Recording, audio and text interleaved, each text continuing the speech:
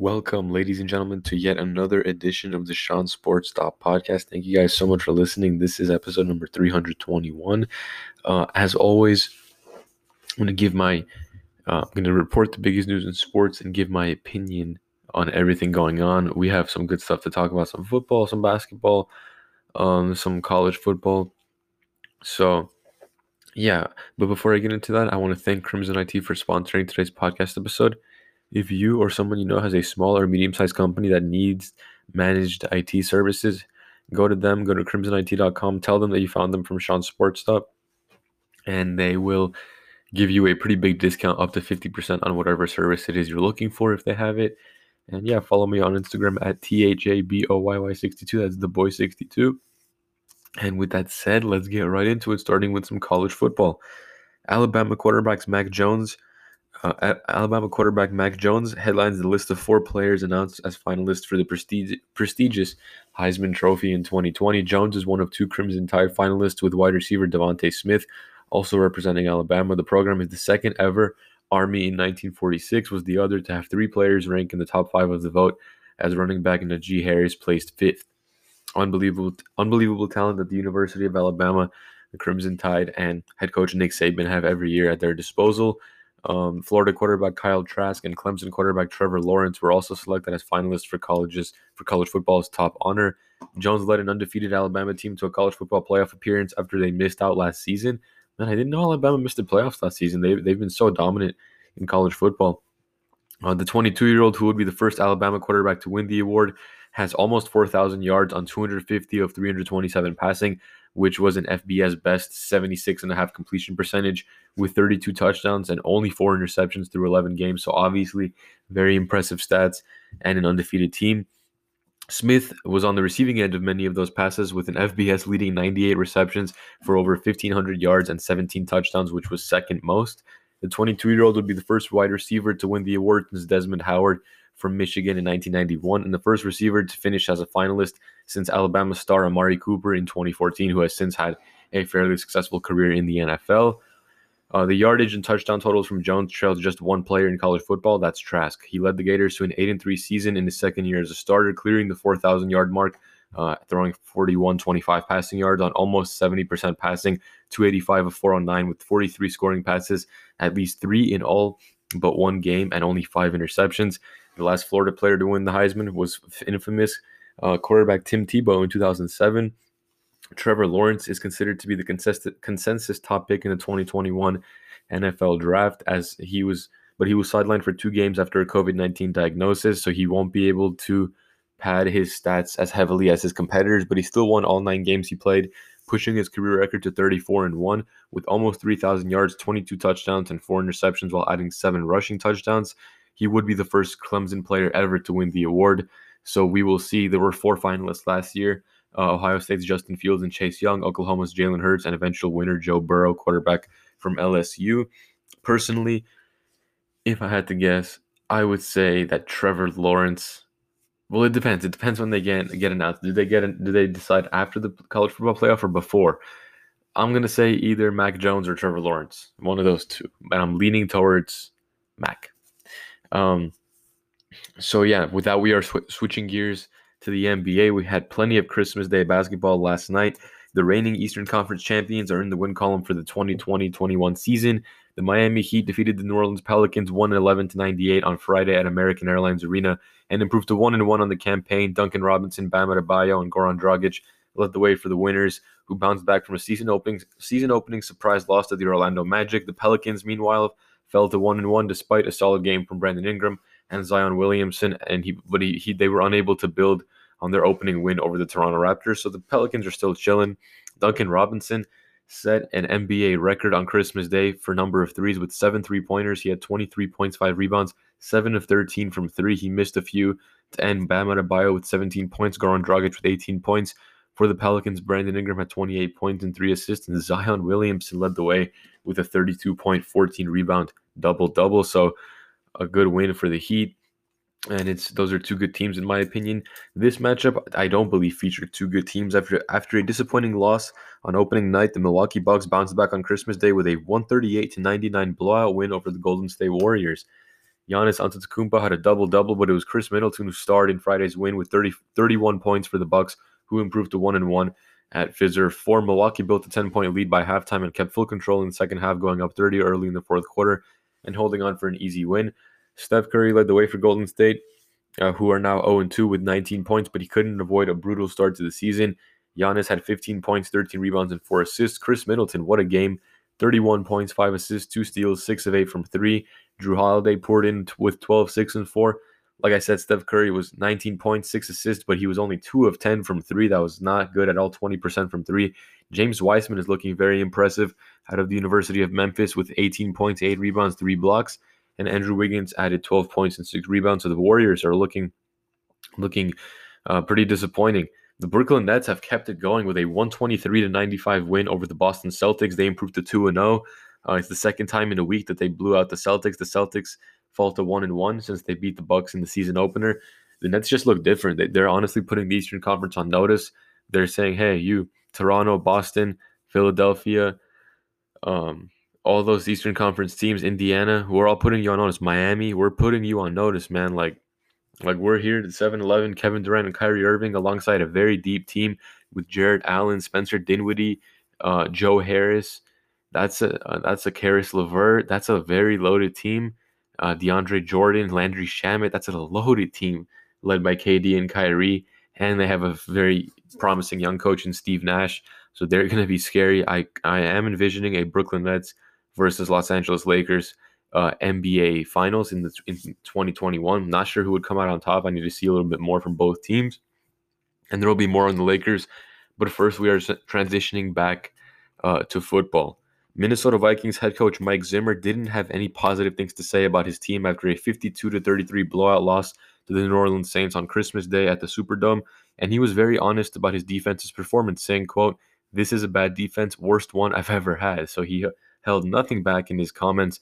Entering Week 16, Minnesota had allowed 378 yards and almost 28 points a game, both bottom 10 marks in the league. The Saints torched the Vikings for almost 600 yards on Friday and converted 6 of 7 red zone conversions, as tailback Alvin Kamara scored an NFL record-tying 6 rushing touchdowns in a single game. It was the first time Minnesota had given up 50 points since 1984 and the most points the franchise allowed since 1963, according to Mike Florio of Pro Football Talk. Asked how the defense can improve with one game left, Zimmer didn't have many answers, saying, quote, "The good players we have, they need to be back," referring to Daniel Hunter, Michael Pierce, and Anthony Barr, who have combined for only 2 games this season. So he's pretty much given up on his defense, at least for this season. Now, switching gears back to Christmas Day basketball, the Los Angeles Clippers learned their lesson from last season's Western Conference semifinals. They did not waste any opportunities to put the Denver Nuggets away on Christmas in a 121-108 road victory. It was the Nuggets who stormed back from a 3-1 series deficit last postseason to eliminate the Clippers in stunning fashion, a loss that haunted the Clippers all offseason as the rival Lakers celebrated another title. It was also partly responsible for former head coach Doc Rivers' departure. At least on Friday, the team and first-year head coach Tyronn Lue didn't let the Nuggets complete another comeback. The win moves the Clippers to 2-0, while Denver drops to 0-2 following a very tough overtime loss to the Sacramento Kings to open the season. Paul George had 23 points, 9 assists, 5 rebounds. Kawhi Leonard had 21 points, 7 assists, and 5 rebounds. More on him later. Nikola Jokic with almost a triple-double, 24 points, 10 assists, 9 rebounds. And Jamal Murray got going late with 23 points, 5 rebounds, and 3 assists. So the Clippers are looking very promising. And speaking of promising teams, the Lakers are as well. The Los Angeles Lakers tore through the Dallas Mavericks 138-115 on Christmas, with LA getting 28 points from Anthony Davis, 22 points from LeBron James, 18 points from Dennis Schroeder, and the team out-rebounding the Mavericks 53-27. I believe that LeBron James, Anthony Davis, Dennis Schroeder, and Montrezl Harrell combined for 90 points between the 4 of them. It all led to a realization for Anthony Davis about how that might be hitting the rest of the league right now, saying, quote, "I mean, damn, we got a really good team." And keep in mind, this is just coming off the heels of a championship, so the Lakers are looking as good, if not even better. In fairness to the power forward, AD was asked what it's like to have balanced scoring throughout the rotation without taking away from LeBron James or how much he needs to play. The answer still holds true. Dennis Schroeder and Montrezl Harrell combined for 22 points and 7 rebounds. They made the Lakers a lot deeper, in my opinion. LeBron and AD didn't have to play that much, playing 30 and 31 minutes respectively. while Harrell ate up 28 minutes off the bench. Kyle Kuzma chipped away with 13 points and 6 rebounds in 22 minutes. So the team is just very deep. Cool. We saw what they were able to do last year. LeBron said of Montrezl Harrell and Dennis Schroeder, it just adds to our firepower. And yeah, it was a great win for the Lakers. The Mavericks are now 0-2 after losing to the Phoenix Suns in their opener. And we have more basketball to talk about. This was honestly a scary sight. Los Angeles Clippers star Kawhi Leonard needed 8 stitches after suffering a cut in his mouth late in Friday's win over the Denver Nuggets. I mean, he went up for a rebound and got elbowed by his own teammate Serge Ibaka, and I believe it knocked him out unconscious. And as a result, he fell and hit his head against the floor, and there was so much blood. It was crazy. Head coach Ty Lue said after the game that Leonard is still being evaluated, but he expects the 4-time All-Star to be fine. Quote, "I didn't even see it. He's going to be fine. He got up and walked off the floor, so he's good." Ty Lue's a tough guy. It had happened with around 6 minutes left in the fourth quarter. He remained on the court for a few moments before being taken to the locker room. He was ruled out for the remainder of the game shortly after. So I think he's going to be fine, to be honest. It looked a little scary in the beginning, but I think he's going to be fine personally. Switching gears to more basketball here. More basketball, ladies and gentlemen, more basketball. The Houston Rockets are likely to have John Wall, Eric Gordon, DeMarcus Cousins, and Mason Jones back for Thursday's game against the Sacramento Kings, according to Shams of The Athletic. The 4 players were ordered to quarantine for 7 days to satisfy the NBA's COVID-19 health and safety protocols. Houston's season opener on Wednesday against the Oklahoma City Thunder was postponed because the team didn't have at least 8 active players, and I covered that on my podcast. James Harden also received a $50,000 fine for violating the protocols. That's the latest on the Rockets and their quarantine. Now switching gears to college football. Utah running back Ty Jordan died Saturday. Let's have a moment of silence.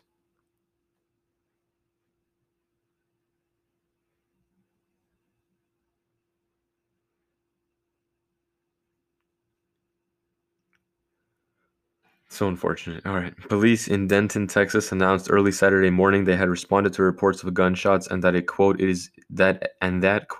"it is believed the gun was accidentally discharged by the victim upon conducting a preliminary investigation." So they're saying that he possibly shot himself. Jake Edmonds of KUTV reported Jordan was the victim in question. A source close to Ty Jordan tells me the star freshman running back was shot and killed by an accidental gun discharge. Deleted the tweet. The individual I spoke to said the police department doesn't ID anybody, but acknowledged after I said the name that the individual in question accidentally shot himself. So, Ty Jordan accidentally shot himself. Utah head coach Kyle Whittingham issued a statement on Jordan's death saying, quote, "Words cannot express the devastation and heartache that our team is feeling right now upon learning of the tragic death of our teammate and brother. Ty Jordan, Ty's personality and smile were infectious, and he made a huge impact on our program in the short time he was with us. He leaves an indelible mark on each of us, and our thoughts and prayers go out to his family and friends. From the bottom of our hearts, all of us in the Utah football family want to say we love you, Ty, and may you rest in peace." The athletic director also released a statement. Jordan was a native of Mesquite, Texas. He was the number 8 all-purpose back in the 2020 recruiting class per 24/7 Sports' composite rankings. He was a 200-pound 5'7" running back. He made an immediate impact, leading the Utes with almost 600 rushing yards and 6 touchdowns on the ground. So it's very sad, and my thoughts and prayers to his family and friends. It's very unfortunate. Now switching gears to some NFL to close out this episode of Sean's Sports Stop. It did not take. There might be a little more, but we'll see. It did not take long for Tom Brady to make the playoffs in the NFC. His Tampa Bay Buccaneers clinched a postseason berth today with a 47-7 win over the Detroit Lions at Ford Field. The all-time great quarterback went 22 of 27 for almost 350 passing yards and 4 touchdowns, giving him a shot at the Lombardi Trophy in his first season away from Bill Belichick and the New England Patriots. And this is the first time that the Bucs have clinched a playoff spot since 2007, and they have not won a postseason game since winning the Super Bowl in the 2002 season. How Tampa Bay would fare with Brady under center and during Rob Gronkowski's return to football was one of the league's best storylines coming into the season. It seemed as things may not go as well when the team lost 34-23 to the New Orleans Saints in the season opener, but they won 6 of their next 7 games to put itself into playoff position. My Rams beat them, baby. It was not all smooth sailing there, but the Buccaneers are definitely a legit team.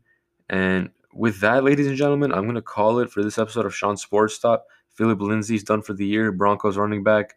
The Cleveland Browns are closing their facility and delaying flights to New Jersey to conduct contact tracing because of a positive COVID test near their facility. But ladies and gentlemen, thank you guys so much for listening, and I'll see you guys on the next one.